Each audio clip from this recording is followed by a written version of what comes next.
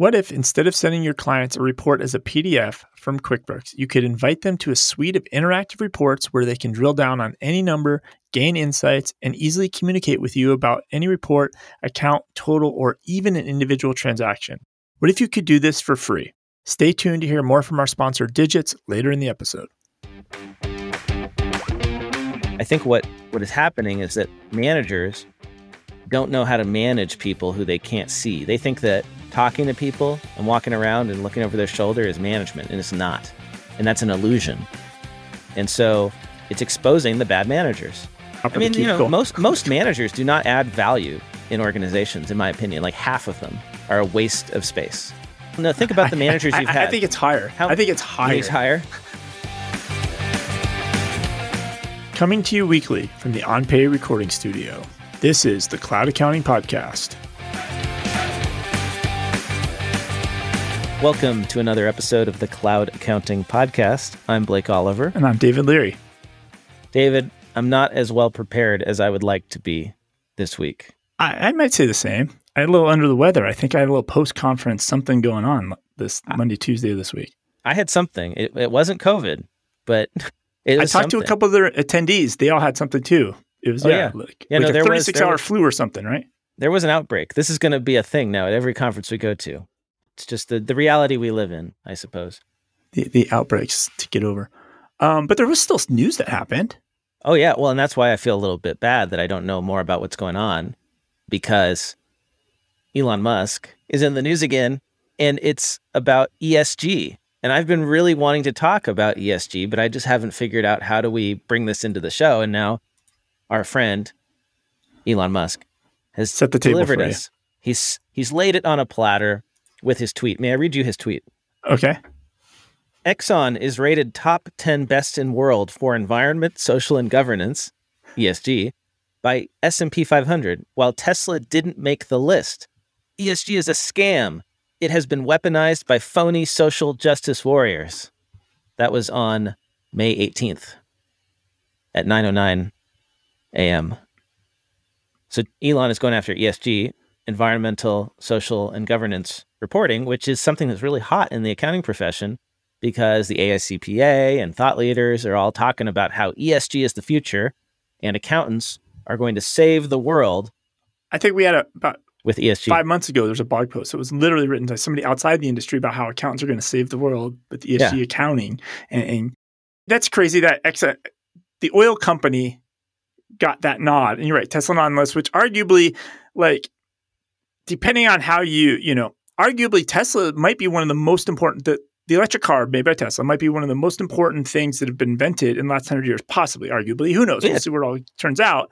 But like, it's forced all, like, we have an electric car that I think goes into production this week. We're getting the Ford Mach-E. My wife's getting a new car. Oh, you're getting an electric. 100% electric. Now, would the Ford Mach-E be even being made? Would it even exist if it wasn't for Elon Musk and Tesla?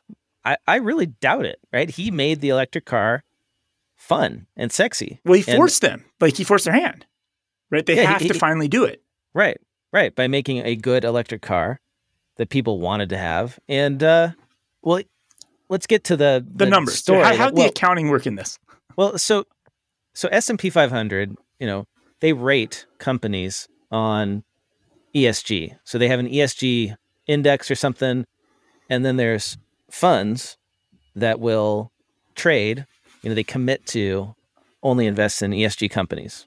And this is not a standard that exists in the government, right? This is not a government standard. ESG is different. Every ratings agency or group that does ESG has their own methodology. And you might be wondering, like, why did Tesla get kicked off of the list? And it has nothing to do with their environmental record. They have a great environmental record. They produce electric cars that have no emissions. It's because they had this, this labor issue with discrimination in their factories. And that's the S in ESG. And so this is one of the things that I don't get about ESG ratings, which is how can you combine environmental and social and governance into a single rating?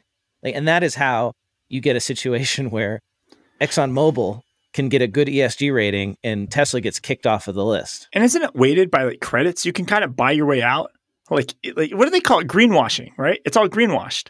Right. Well, and that's the criticism of ESG reporting, is that it's been co-opted by large corporations to look good. And that's how you have like oil and gas companies on this list. And like the Russian gas company, Gazprom or something, has been on the ESG list. You know, I mean. So that's what I'm thinking in our space, right? Okay, so now the big four are going to do audits of the clients that they also have tax engagements with, right? And audit engagements with. Now they're going to do ESG audit. Right. They're not going to actually they're not going to call out their clients for being shitty to the environment. Like, I don't know. Like, well, it's just, right. This is just another, accountants are going to be able to make money on this, but it probably doesn't actually help society at all, this whole ESG thing. Well, that's the open question, is will the SEC getting into it actually make things better? And by standardizing it, it's possible. So in March, the SEC You mean like just another standards board? Like, we really need this. Yeah, just so the way the SEC has responsibility for generally accepted accounting principles and delegates that to FASB, they're going to do the same thing for ESG, or they're proposing to. So there's a draft out that lays out what exactly companies have to disclose, what they have to report on, and when they're going to have to do it. There's like 3 different stages of ESG reporting. But it's crazy because people are just going to vote with their dollars eventually. What do you mean? Like they're going to buy a bunch of electric cars. Like they're going to buy solar panels. They're going to buy water heaters that are instant water heaters and not gas powered, right? Like the market will reward the companies that do this on their own. Do you need rankings in accounting for it? Do you need another government agency? Now it's probably good for accountants, but like, do you need this other agency? The market will solve this. I mean, maybe. I guess the idea with ESG is you give investors information about environmental impact in addition to financial impact or profits or whatever. Yeah. Like, I get the spirit of it. You're disclosing the damage you're causing to the earth. Right. I get it. But that only works if the information that ends up getting reported is meaningful and useful and isn't just manipulated. Yeah. So what is the SEC proposing? They're proposing that there's 3 scopes or 3 different types of information that are going to be reported. And scope 1 is direct. This one seems like the most obvious, although I don't know, I did some Googling and I couldn't find a definition for how this is calculated. But scope 1 is you have to report on the direct greenhouse gas emissions that your company creates. So if you're ExxonMobil and you create this product in the process of making, gasoline, let's say, you have emissions that you create and you have to report on that, and that's quantifiable. And that I can actually see as being kind of a useful piece of information. And accountants could audit this. We could figure that out, right? So if you're an airline, when you fly people around, how much greenhouse gases do you emit in the course of a year? And you could compare companies. Like some companies are going to have little, some companies are going to have more. But here's the thing. That doesn't encompass all of the company's impact, because let's say you have a company that produces no greenhouse gas emissions, but uses a ton of electricity, like a blockchain company. Yeah. So that's where scope 2 comes in, which is indirect.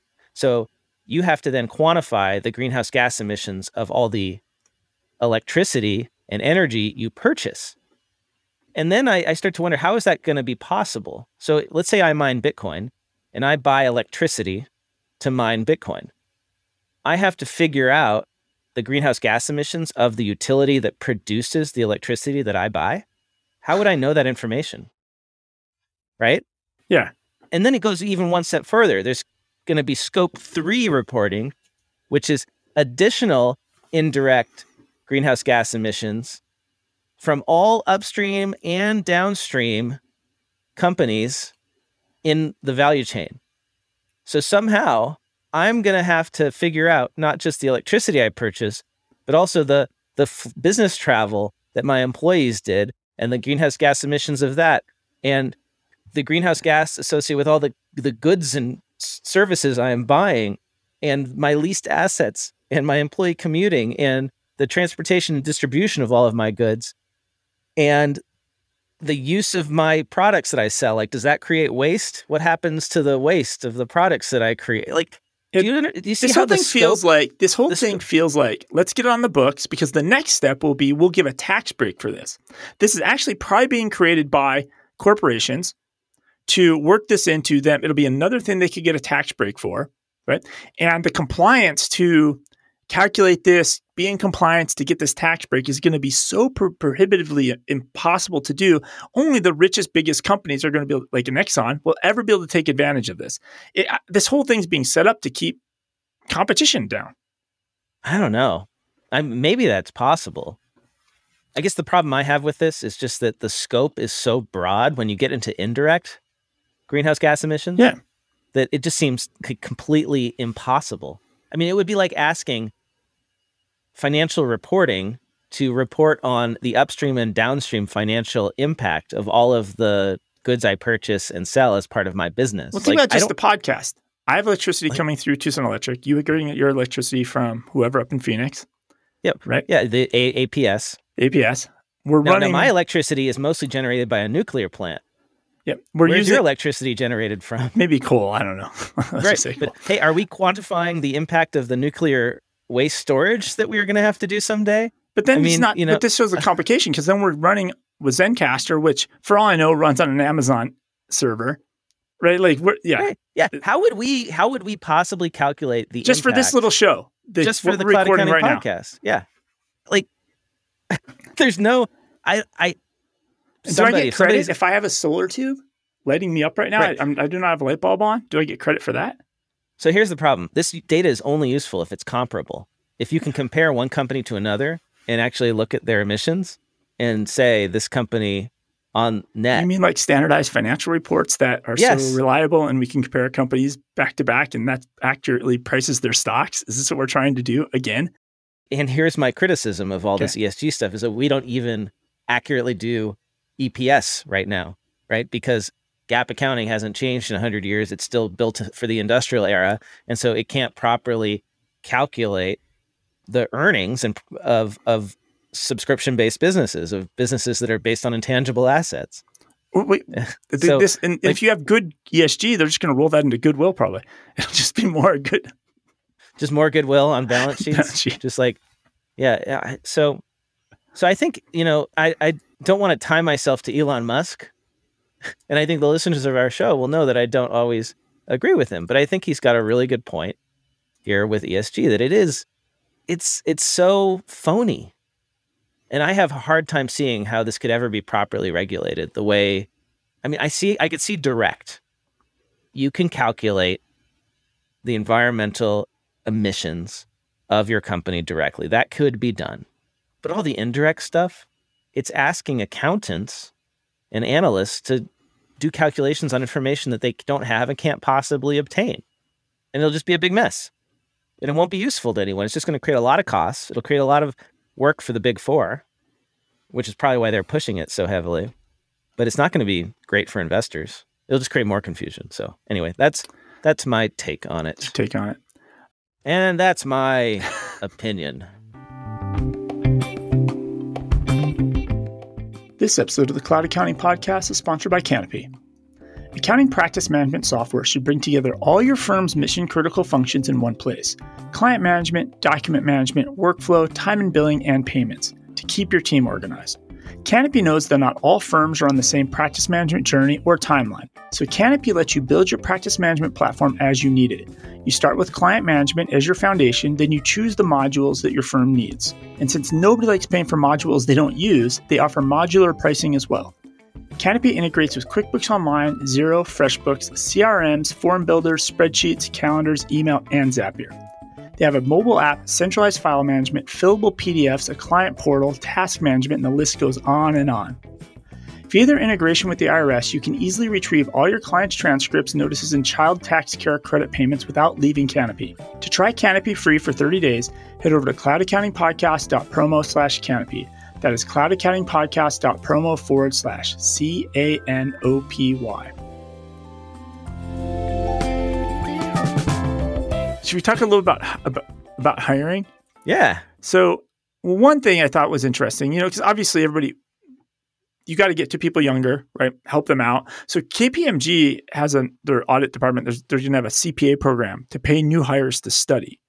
So when they hire you, you get 2 months at 40 hours a week to go study, and they're going to pay you during this time. They're going to pay you to study for your CPA exam. But like, hasn't this just always been done by all the big firms for the longest time? Or am I incorrect in this assumption? Not really. I mean, you were just expected to do it in your spare time, which would often like be the off season, the non-busy season. But now that busy season seems to go on forever, I guess this is necessary. They have to actually set aside the time for you. Time to get that done. Okay, got it. And so then they said they're going to work on this with a third-party review course. They didn't say which one. And, they're committed to that. But the other article I saw about hiring, which I think is really eye-opening, and it ties into our space, like the AICPA, right? We're trying to get people to learn accounting maybe in high school, right? They're kind of on board some of these things talked about. So I don't know if you saw this about Walmart's hiring. Yeah. So Walmart can't retain enough store managers. Is that what you're talking about? That's exactly it. So what they've done is they've started recruiting as early as high school and college to start recruiting people into becoming a career path with Walmart. Store managers have an average annual salary of $210,000. It's not an easy job. I'm sure it's not easy. Other counterpart, you get paid highly. I mean, it's not like being a partner at a firm, maybe. I don't know, but like, I mean, given the amount of people you have to manage, like there's a lot of workers at a Walmart, right? You're responsible for this. But you but maybe at a firm where it's super competitive, maybe at a Walmart, you're the big fish, right? Right. But even they were talking about this follows up an announcement a month ago where Walmart, they're launching their fleet development program, and they've lifted the starting pay for their truck drivers to $110,000 a year. So we're here in this industry where the wages are not going up. Yeah, starting salaries of auditors are like $50,000, $60,000. So, or the IRS. The IRS needs to fill all these positions. They're going to pay people $27,000 a year, or you could drive a truck for Walmart for $110,000 a year. Yeah. So the numbers are just crazy. And obviously they're doing this because competing with Amazon, right? But I thought those numbers were shocking. I mean, everything's a headache, right? You work for a startup, it's a headache. Yeah. You work, like every company's a headache, but $210,000 is not bad. We have a huge demographic shift that's going on, and it was just accelerated by the pandemic, but this has been coming. I've been talking about this for years, the shortage of professionals. And Walmart store managers are true professionals. Like, you have to be educated, intelligent. It's not just one store is a serious business. I mean, that's a monster business. Yeah. So like, just like with accounting, we've got 75% of CPAs eligible to retire in a few years. It's the same problem with these experienced managers. A lot of them are retiring and they haven't been replaced. And we still have economic growth happening. So you can't just keep it static. And that's part of the problem. We can talk about some more remote work stories. I'm a big fan of remote work. I have an article on that. Go ahead and jump in. Okay. Well, let's do this. So the story I saw was Apple. Apple is having to soften its stance on remote work. They were trying to increase the number of days in the office to 3, and they lost a key executive as a result of that policy. One of Apple's highest, most valuable employees working on artificial intelligence, actually machine learning. His name's Ian Goodfellow. He's the former director of machine learning. He left the company and wrote an email about it internally that got leaked, saying that the remote work policy, or the end of the remote work policy, was the reason he was leaving. And he went to work for Alphabet, which is Google's parent company. And so now Apple has scaled back. It shows just how much of a challenge getting people back in the office is. People have lots of options, especially if you have a skill that's in real demand. Like, you can just say, no, I'm not going to go back. And I think San Francisco or the Bay Area is having a COVID flare. Like, it's interesting that some of the places that were the most locked down are now having this after the fact COVID up flares a little bit. And I think that's a little bit of it too. How do you bring people at the office if maybe there's a little uprising is not the right word, but an increase in COVID cases? Well, yeah. And COVID now is endemic, right? Yeah, so it's just around. So, let's not forget that there were a lot of problems with the office before COVID. We just lived with it, right? Like, getting sick constantly, that was reality for most of us. I would get sick at least once a year. And it was mostly due to the office. And then later, once I had a kid, it was because of, him bringing stuff home Since your from kid goes to daycare. daycare, you have a 2-year period where you're sick every 3 weeks. Like you just can't get past it. Yeah. Yeah. But that was reality. And we just kind of all got used to it. And also just the waste of time of driving into the office and the time you waste just getting distracted by office birthday parties and random people walking by and talking to you. And, there's just still so many people who don't believe the data. And the data says people work more when they work from home. And I feel like there's people at Apple who, don't believe that. Or it's just, you're an executive. And for you as an executive, you like it when everybody's there because you can just go talk to them. It's less effort for you. So you don't have any of the negative externalities of commuting because you're rich and you can afford to live close to the office. And in the case of Apple, probably like fly your helicopter and land in the middle of that spaceship building to get to work, right? So I saw an article, the headline caught me first, like 43% of remote workers miss water cooler chats with coworkers. And when I saw that headline, I was actually thinking, like, remember I made a comment maybe 2 episodes ago that were like, people actually don't want to go to meetings and see their coworkers. Like that's, they don't even want to be in Zoom meetings. Like that's the one advantage of being at home, right? But this tells me, 57% of workers don't want to have water cooler chats with coworkers, right? But so this was a survey conducted by YouGov and then Otter.ai. Otter.ai is like an add-on to Zoom that transcribes everything you say during your meeting. And they interviewed 2,000 remote workers in the US and the UK to find out about remote working. So this is just going to be like me puking stats because that's the kind of this article was. So if we want to pause and discuss on one of them, if not, I'll just kind of puke this out. Yeah, just puke them at me, David. Puke them here. Just vomit all over, vomit numbers at me. All over the place. So 40%, they believe that they've been working at home full time and they believe they'll continue to do so indefinitely. This is UK workers? UK and US, 2,000. Okay. It didn't say exactly which, what that percentage was. Professionals, I take it? Okay. 36% were also fully remote, but think they'll return full or part-time in the future to the office. 24% are hybrid, and 20% of the home workers say they never want to return to the office. So 1/5, right? 1 out of every 5 people says they never want to go back to the office. And then about 14% say they will when it's safe to do so. And then about 45%, so this is almost half, say they want a hybrid working environment. But like, that's probably like, you start thinking about a bell curve. It makes sense. Like maybe hybrid's the right approach here. Right? A couple other things. 42% say they have experienced Zoom fatigue, which I'm actually surprised it's only 42%.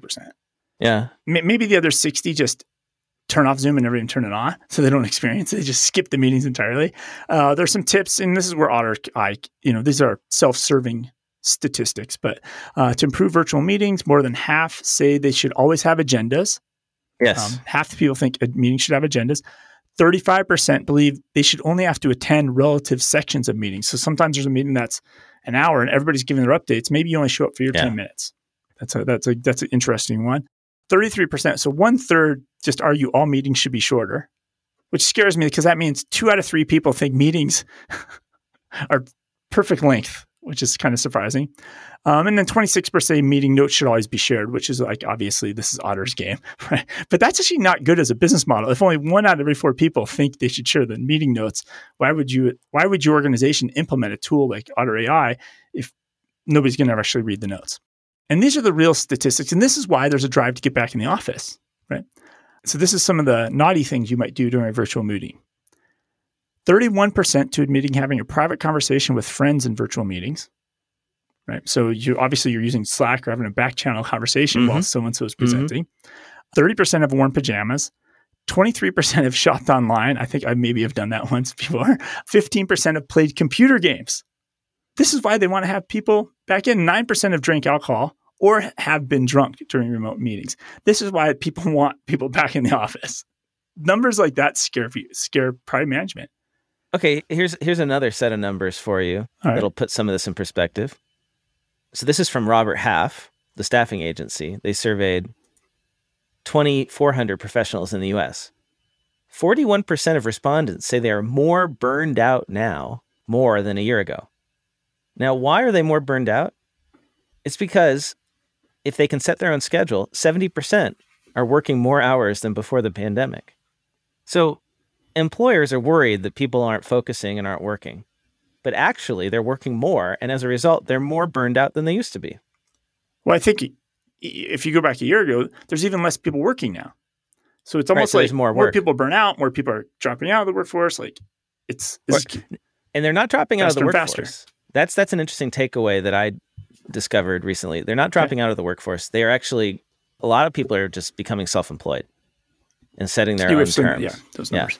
So basically people are figuring out, hey, if I don't want to adhere to your schedule or get overworked by you, I can just go be a contractor and I can set my own hours and, I can make a decent living. A good chunk of people are doing that now. Yeah, more than 3/4 of professionals said they have the ability to set their own schedule. But among those respondents, 70% are working more hours than they were before the pandemic. 3/4 of employees overall are putting in 40 or more hours per week. So this is a myth that people work less when they work at home, when you can't see them. I think what is happening is that managers don't know how to manage people who they can't see. They think that talking to people and walking around and looking over their shoulder is management, and it's not. And that's an illusion. And so it's exposing the bad managers. You can't, it's like Office Space where he just stands up at the top of the cubicle. Most managers do not add value in organizations, in my opinion. Like half of them are a waste of space. I'm not going to answer this question. Well, no, think about the managers you've had. I think it's higher. I think it's higher. It's higher? How many managers have you had that actually made you a better employee rather than just dragging you down? I feel like not so much that on a career-wise. I've been lucky enough in my career to have some decent managers. But I think in general, when it comes to the production cycle, whatever you are making and you have whatever you're producing, I always feel like there's way more managers involved in the process that shouldn't be there, and they're not contributing anything to whatever you're making, right? Because really you're at work to make something and produce something. Yeah.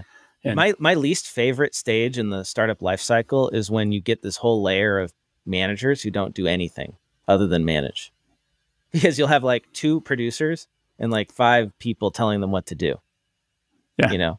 And actually the work from home environment is sort of pointing that out.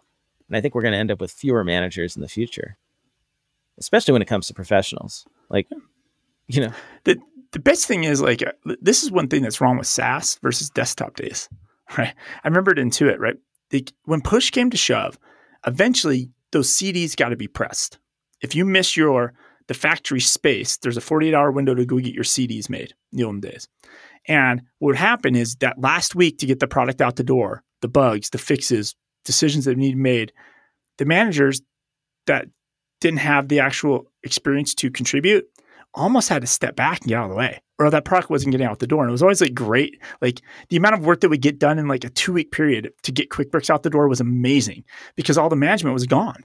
They were out of the way because they were slowing down. They'd slow down the process, but then it would start up again. Now it's the next QuickBooks version, and then it would be slow for the whole year, and then the last 2 weeks, it would just be the doers, right? Pumping it out and getting it to the finish line. But I think with SaaS, there's no real deadline, so it just kind of flails around. There's no deadlines, right?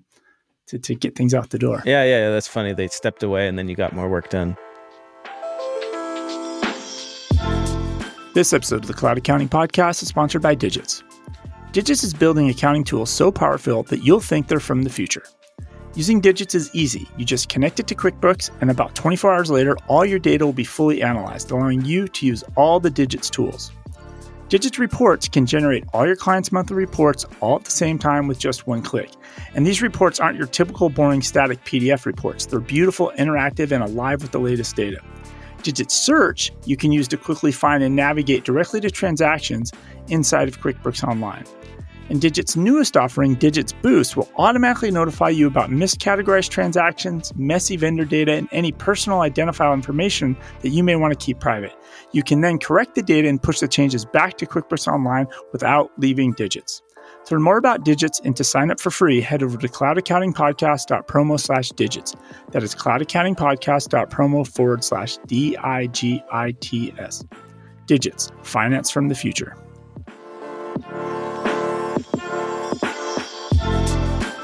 Can I do a listener mail? Perfect.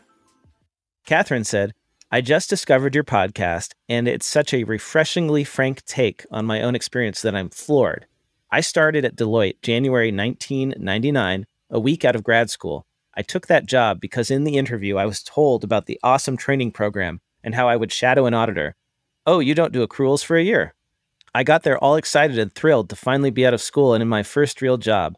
This training was me and 2 other hires in a conference room with our laptops and the manual for the audit program.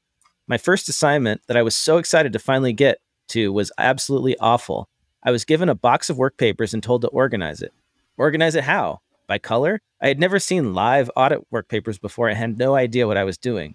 My second assignment, I showed up and was told, look, no offense, but I'm really pissed off that they sent a first year when I told them specifically I don't have time to do any babysitting. Just sit over here, study for the CPA exam, and don't bother anyone. I literally read A Man in Full on that job, all 800 pages of it. I passed the CPA exam when I was still in grad school, so I had nothing to do. After that, I transferred to tax because I thought that if they were not going to train me, I can at least go on the IRS website and pull instructions and teach myself taxes in a way you just can't do in audit. As for budgets, I was one of those dumb, honest kids who put her real time on the timesheet, and it was a problem. It was even more obvious in tax how awful timesheets were. I'd be given a shoebox return, unopened envelopes, nothing organized, and that would be a 1-hour budget.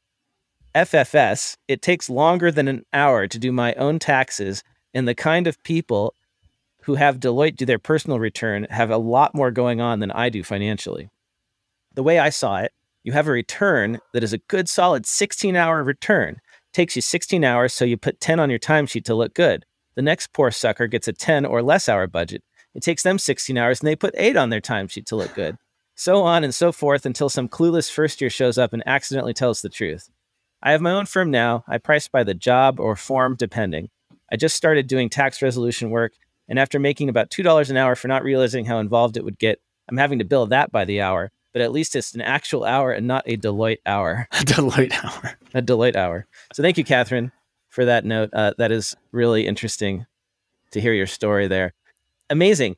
So you, David, you told this story about KPMG is now paying people to study for the CPA exam, right? Yeah. Sounds like that's just formalizing something that has been done informally, where it's like, here, you don't know anything, just go sit and study for the exam. I guess maybe that's why I thought this existed before, right? Like people were like, oh, they're buying the study guides. I just study or whatever. That could be the reason why. The thing that Catherine said about the timesheets is funny, right? Where it's people constantly undershoot the budget to look good. And then every year it gets smaller and smaller and smaller until it's absurd, like an hour to do a 16-hour return.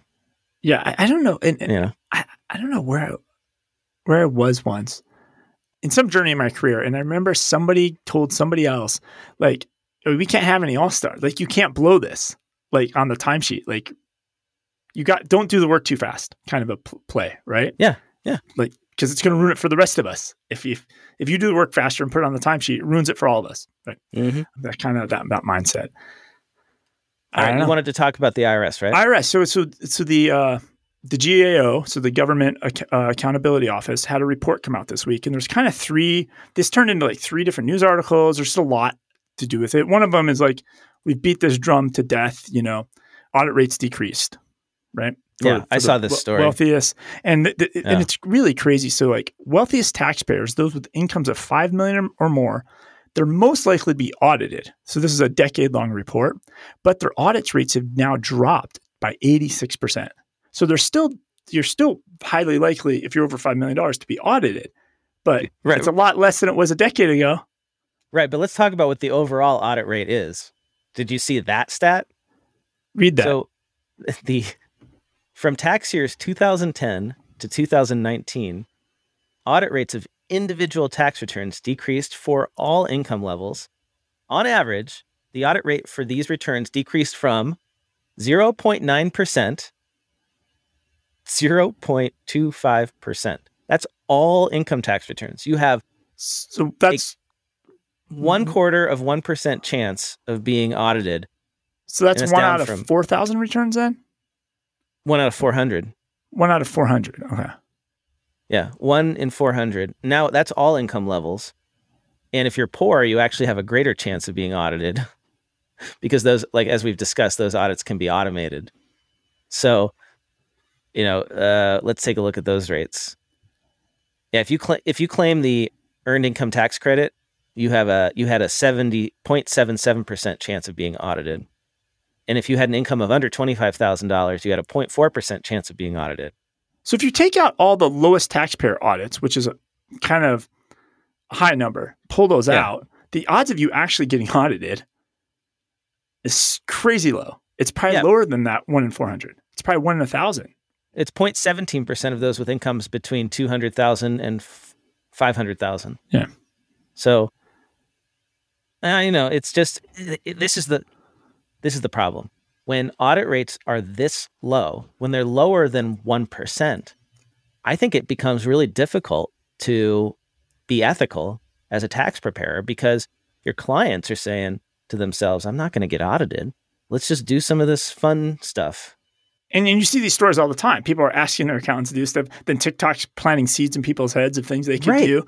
Like we as a profession, we need a strong IRS to enforce the rules that we are tasked with upholding our ethical obligation. I mean, if there is, it would be like if there's no law enforcement, right? You're going to have more crime, right? It's just, I don't know how to. No, I get it, right? Because like Airbnb is just for example, like some Airbnb does not send out a record of your sales or your rentals unless you break $20,000. So the way that's interpreted by my non-accounting friends is like, oh, if they don't send it out, you don't have to put this on your taxes. Like you don't have to report it, right? Yeah. Well, and the chance of you getting audited is extremely low. Let's say it's 1 in 400. And then if you get audited, are they actually going to like dig into your bank statements and find that? Probably. And then you could be like chance, renegotiate that, right? You could pay a penalty. It might be the gamble is kind of there now. It's worth the gamble. Unless they make penalties insane.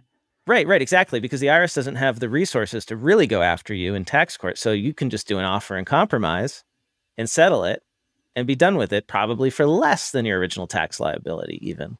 Yeah. So it's all this game, right? Yeah. And it's not good for the country and it's not good for our profession. Another part of the report that I liked that came out is they want the IRS, they're recommending, but this is going to take laws, acts of Congress, but they want the IRS to collect more demographic data. Because we've talked about this in the past, like arguably tax code is racist. Tax code determines social policy, is a reflection of social policy or vice versa, right? But they don't have any real data to prove a lot of this. Like for all we know, a certain demographic of our population, besides poor people, right, may be getting audited more. And they don't really have that kind of data. And it's important to do that because we just can't analyze how our tax system is impacting society. Like, well, yeah, it's funny tying back. ESG is going to figure out impact, but we can't figure out the impact of our own tax system, right, on society. I got one bit of good news on taxes. The federal government's budget deficit has shrunk by $1.57 trillion so far this fiscal year. And that's due to record receipts from a strong economy and a slowdown in spending as the pandemic era programs fade. The deficit was only $360 billion for the 7 months from October through April 2022, according to Treasury Department data. So there's some good news. What's happening? Less of a deficit. The other thing that came out of this report, like this report was monstrous.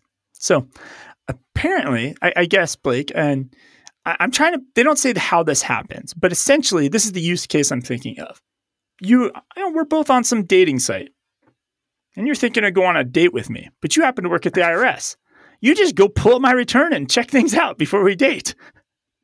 So this report exposed that the IRS had 1,700 investigations of unauthorized access of tax data by employees. 1,700? Yes. Wow. For the decade between 2012 and 2021. Now, okay, so that's like what, a couple hundred, 100 or 200 a year? Yeah. Now the good thing is they found that 82% of unauthorized access violations resulted in an employee either being suspended, resigning, or removal. So like it feels like the IRS is on top of this when it happens, right? Yeah, except when like the wealthiest Americans' tax returns get leaked to the press. Yes, they talked about that. The never before seen records showing Bezos, Elon Musk, Warren Buffett, or Trump's returns, so right? Leaked. Exactly. Yeah. But it's, I'm trying to think of like why other than like the dating thing, or maybe you're in a divorce situation and you want to make sure the income your ex-spouse might be claiming, you could go pull up the return. So it's I could see how it's easily abused, but I think in the grand scheme, if you think about the number of returns over a decade, Yeah. And the number of IRS employees, I don't know if this is worth raising a fuss over. Until it's your tax return that gets released publicly, and then obviously then it's a problem. But.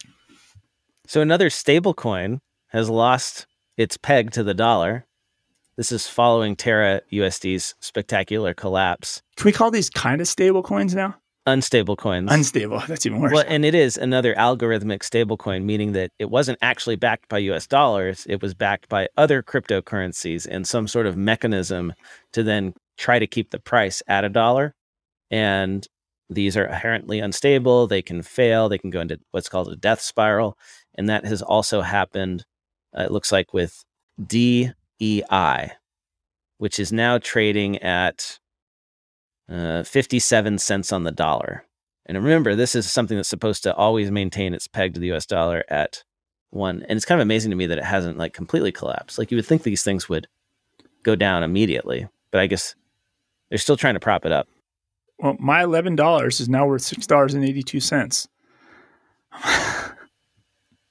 So, yeah, I don't know. I mean, thank God I didn't put a lot of money in it. Yeah. The crypto bros, they would have led me astray. So the thing that's really hurting crypto right now, just from a theoretical standpoint, is the idea was always that, or one of the core ideas behind crypto was that it would be a hedge against inflation. And that has not happened at all. As the stock market has tanked, crypto has also tanked, which indicates that it's being used as a speculative asset, not as a hedge asset like gold. And so that's kind of been, I think that's been, what's the word for this? We've been disabused of this notion. Maybe we've been abused of it for too long. and we already know the main problem with, the other promise of Bitcoin was it would replace money as a means of transacting, and that hasn't happened either. It's more expensive. It's less convenient. You can see what happened in, was it El Salvador that adopted crypto and Bitcoin? And businesses aren't using it. People aren't spending it. It's not convenient.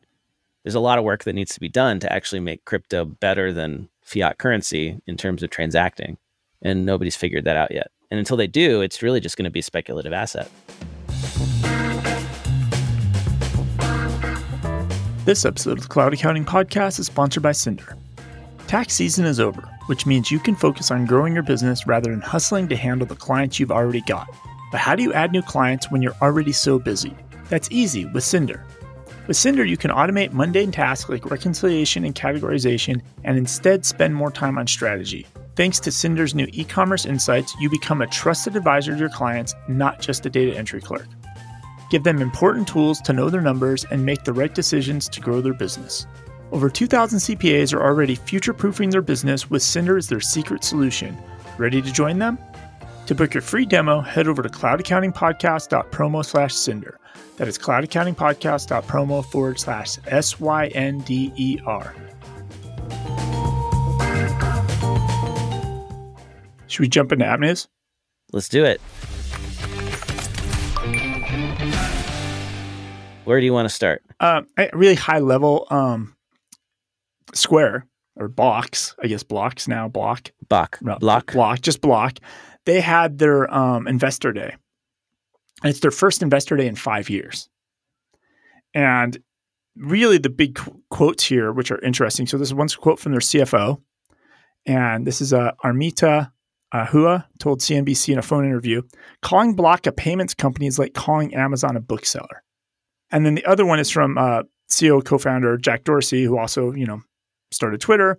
He kicked off his presentation with a keynote about how Block and Bitcoin's role going forward. And he said it's difficult to fit a company like Block into a single category, because they own the thing with the music and they're just everywhere. But I think as this moves forward, right, and it becomes a big ecosystem play, if they start keeping people closed in the ecosystem, like the money never comes out, like how does that impact like accounting and bookkeeping and this type of stuff, right? Like they could make it hard to get the data out.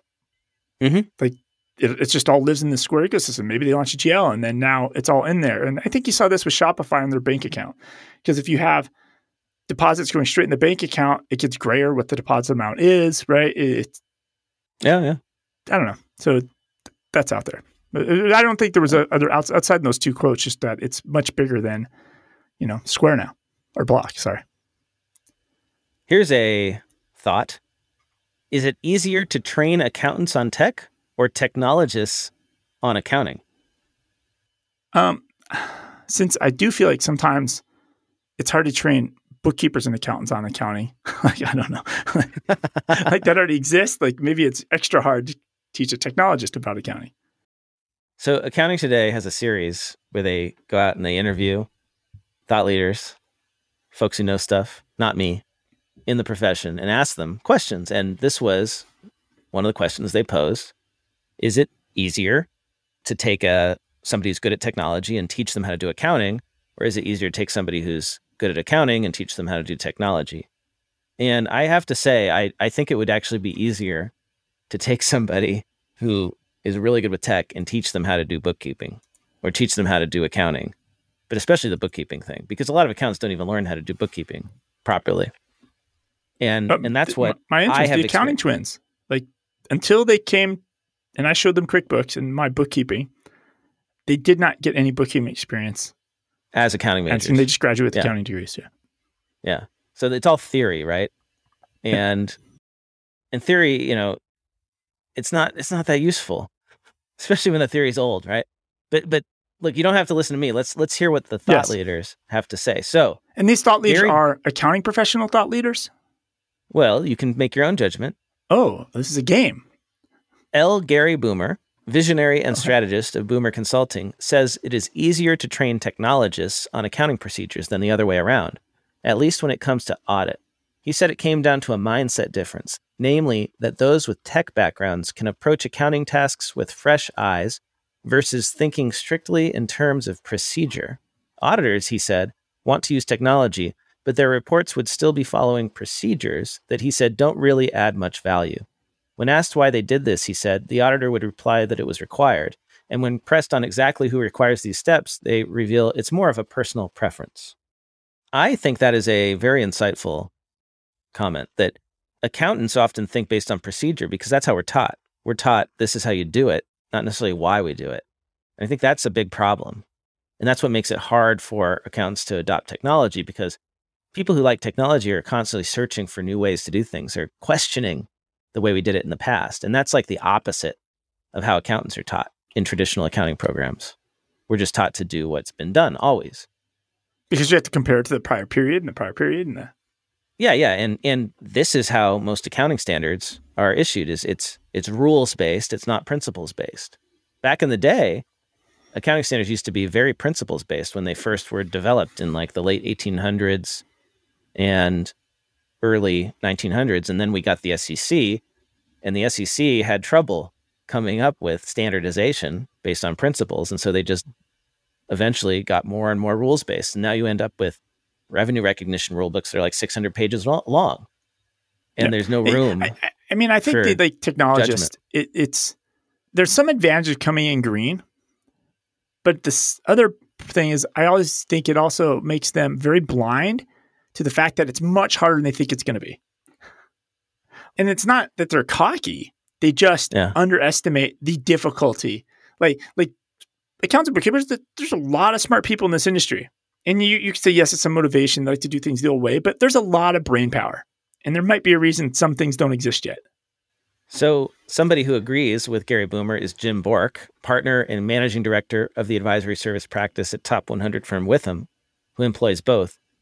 At least in the realm of analytics, he said, it is easier, it really is, to train data scientists on accounting than accountants on technology. While both work with information, they take very different approaches to how it's processed.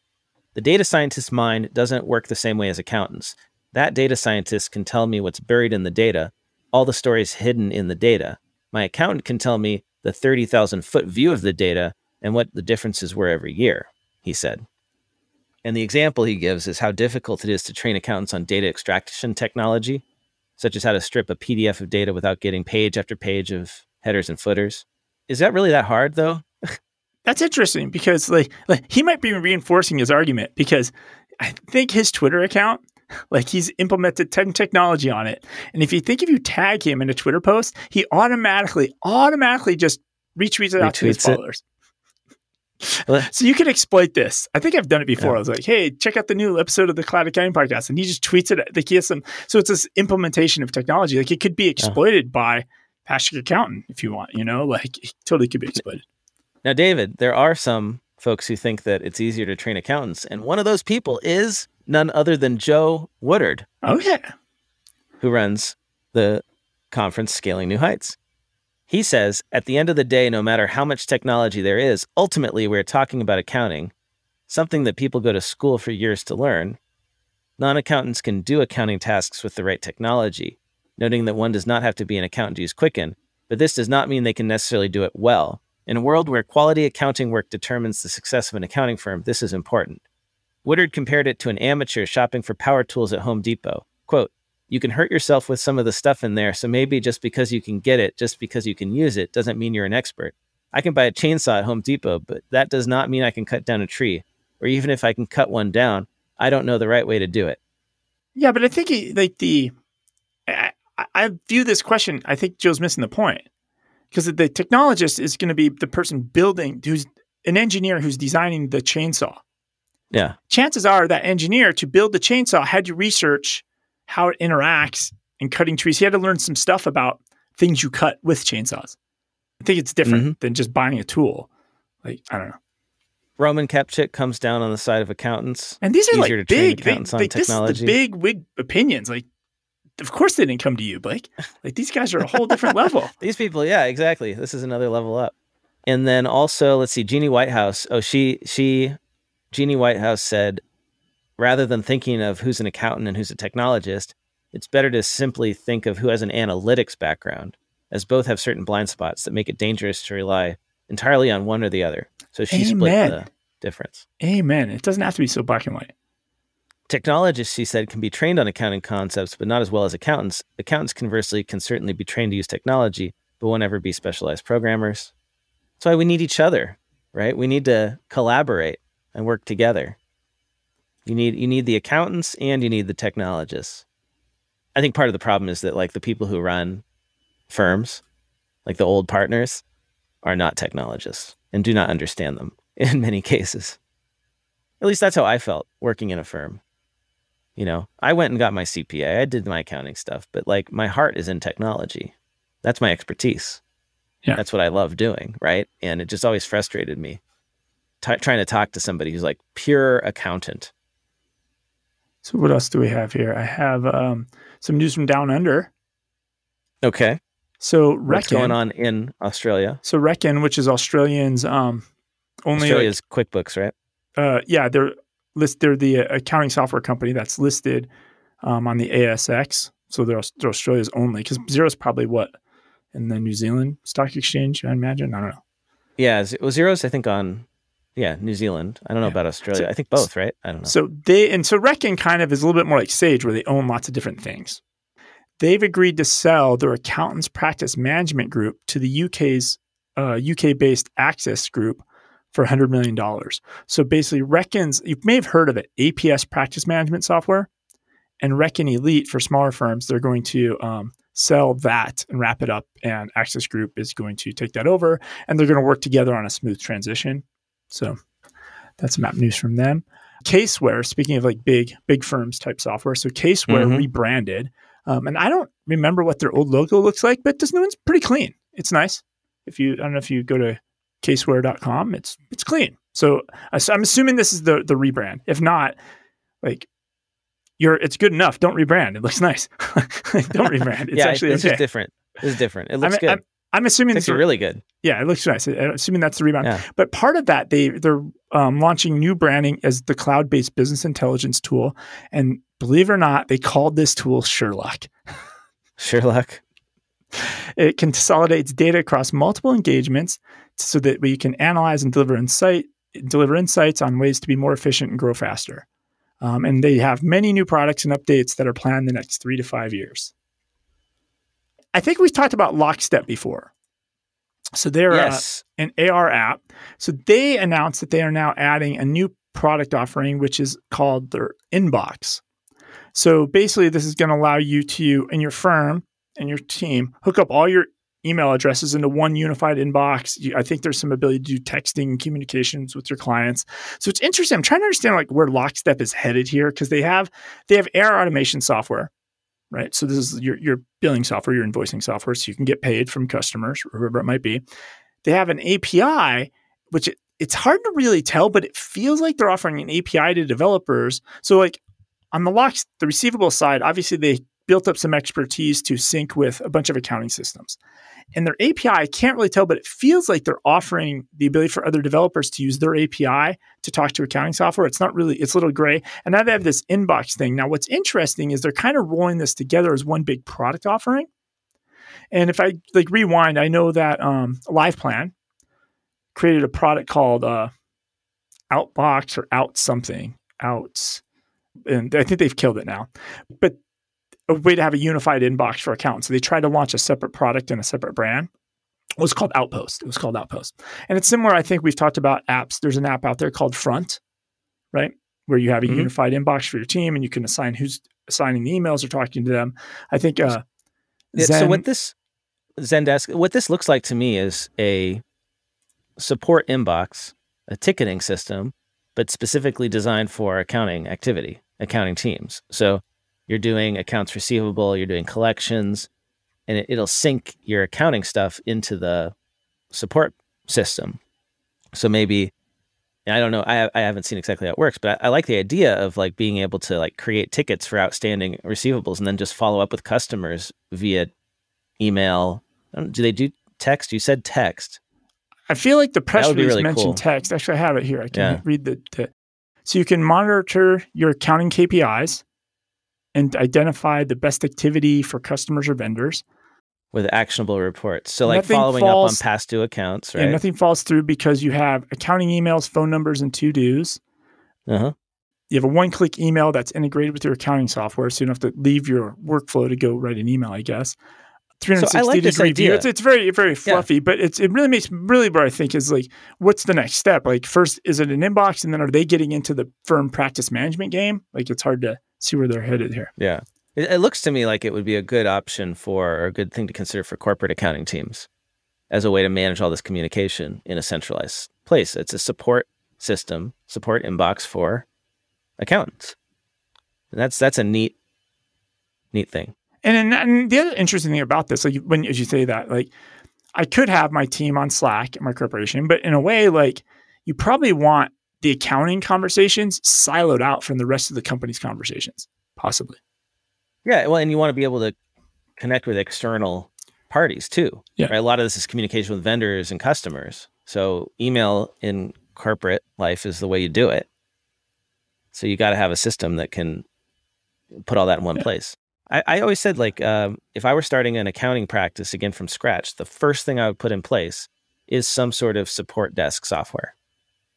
Yeah. Some way where instead of my staff communicating all through their individual inboxes, we just have one email address for clients at xyzfirm.com or something. And that is where we communicate with them. And then the ticketing system make sure that we're responding to them in a timely manner. And you can assign it to different teammates who's responding. And when. Yeah. And you can create rules to automatically assign a client's emails to the person who is their account manager, stuff like that. And the other thing on this is I saw they want to be the LinkedIn of accounting, which I thought was kind of weird. But the way they're trying to do this is because they're going to give this away for free.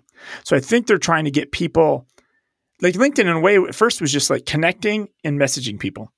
Right. And so I think they're trying to get people into their ecosystem by offering this free inbox. And if you're using this inbox to manage your communications with your customers and employees, you probably are going to buy other Lockstep stuff in the future. So I see where their play is on that versus like if you used Front or somebody else's, they're not going to upsell you on other accounting tools. So I kind of see where they're going with this. But well, David, that's all the time we have today. If people want to get in touch with you, where should they do that? I'm on all the socials, just at David Leary. And it would be great if somebody wrote a review. We haven't had a review in a while. So we appreciate those. On Apple Podcast, you could just go to the reviews, but you got to scroll apparently to the bottom of the page. And since we have a lot of reviews, you got to do a lot of swiping up on your iPhone. And then you find the button that says leave a review, and you can leave us a review there. Or you can go to podchaser.com and leave a review there if you're not an Apple user. We really appreciate that. Write us a review. We will read it on the air. You can also get in touch with me. I'm at Blake T. Oliver, blake@blakeoliver.com. Shoot me an email with any of your thoughts about what we've talked about on the show or stories you think we've missed. We love getting voicemails. You could use voice memo to record your voice. We'll listen. We might even play it on the air. And David, I'm going to see you not next week, but the following. We're going to have to catch up because I'm going away for Memorial Day. Oh, and then after that, though, we have AICP Engage. And then quickly after that, we have Scaling New Heights. So we got 2 conferences in June we'll see everybody at. Scaling New Heights is, like, to some extent, is getting very exciting. I know we talked about QuickBooks pulled out, but since then, I think 8 or 9 accounting platforms are now showing up to sponsor Scaling New Heights. It's going to be great. Crazy Wild West. It'll be fun, I think. No, I love this, and it's giving space. Yeah, like when you have the vacuum like that, all these other solutions can fill in, and hopefully we'll see some new stuff that we've never seen before, and maybe new faces. Like, because honestly, like I came from the QuickBooks world, you came from the Xero world. Scaling New Heights has always traditionally been QuickBooks people, but now that Xero, obviously there's gonna be Xero people there because that Xero sponsoring has been announced for a while. But now all these other ones that we've never, Acumatica, like all these people we've never, that don't run our circles, might start going to this conference. It'll be interesting to see where it goes. So I'm looking forward to that. Time for the classifieds. If you're looking to quickly grow a scalable, systematic 7-figure accounting firm without having to work 50 plus hours per week, check out Ryan Lazanis' online coaching membership, Future Firm Accelerate. Design around Ryan's experience taking his cloud firm from scratch to sale so that you don't have to reinvent the wheel. You'll get online learning and topics that help you automate and systemize all aspects of your firm. You'll get coaching when you need help with implementation, and you'll also join a collaborative community of hundreds of other forward-thinking firm owners. For more details, head over to www.futurefirmaccelerate.com. Tired of clients not remembering to get W-9s? Get W9 automates and streamlines the collection and storage of W9s. Get W9 has a QBO integration, and they have a partner program that pays 25% commissions. Get W9 plans start at only $19 a year. Visit getw9.tax today to get started. That is getw9.tax. Are you looking for a dream job in cloud accounting? We have the job for you. Advisors for Change delivers cloud accounting systems to small and medium nonprofit organizations. Join our team of friendly and collaborative nonprofit accounting professionals while working from home. Our systems associate will join our experienced systems manager to implement and support cloud accounting systems such as QBO, Bill.com, Divi, SaaSan, and others. To learn more, head to our website at advisorsforchange.com/join-our-team. That's advisorsforchange.com/join-our-team. where you'll find a link to the full position description on Indeed. Are you ready to take your life and bookkeeping business to the next level? Are you aspiring to start your own bookkeeping business? Then hop on over to the Ambitious Bookkeeper podcast, where you'll find encouragement, support, tools, resources, practical strategies, and actionable tips on starting, growing, and running a successful bookkeeping firm. Plus, listen to guest expert interviews that will help you elevate your business and enhance your life. Go to ambitiousbookkeeper.com/podcast and subscribe now. That's ambitiousbookkeeper.com/podcast. Hey, podcast listeners, it's Blake, and I wanted to let you know about a new show I'm working on with CPA/comedian Greg Kite and blogger/former CPA Caleb Newquist. It's called Oh My Fraud, and it's a podcast all about financial crimes. That's right, a true crime podcast for accountants by accountants. Caleb and Greg are going to come together every couple weeks to unpack their favorite frauds and explore the circumstances, psychology, and interpersonal dynamics involved. They also fully indulge in victim blaming the defrauded widows, orphans, infirm, and feeble-minded, because who can resist? If you fancy yourself a trusted advisor or prefer your true crime with spreadsheets instead of corpses, listen to this show to learn what to watch out for and to keep your clients, your firm, and even yourself safe. To subscribe, go to ohmyfraud.com or search Oh My Fraud on Apple Podcasts, Spotify, or wherever you get your podcasts. Want to get the word out about your newsletter, webinar, party, Facebook group, podcast, ebook, job posting, or that fancy Excel macro you just created? Why not let the listeners of the Cloud Accounting Podcast know by running a classified ad? Hit the show notes for the link to get more info.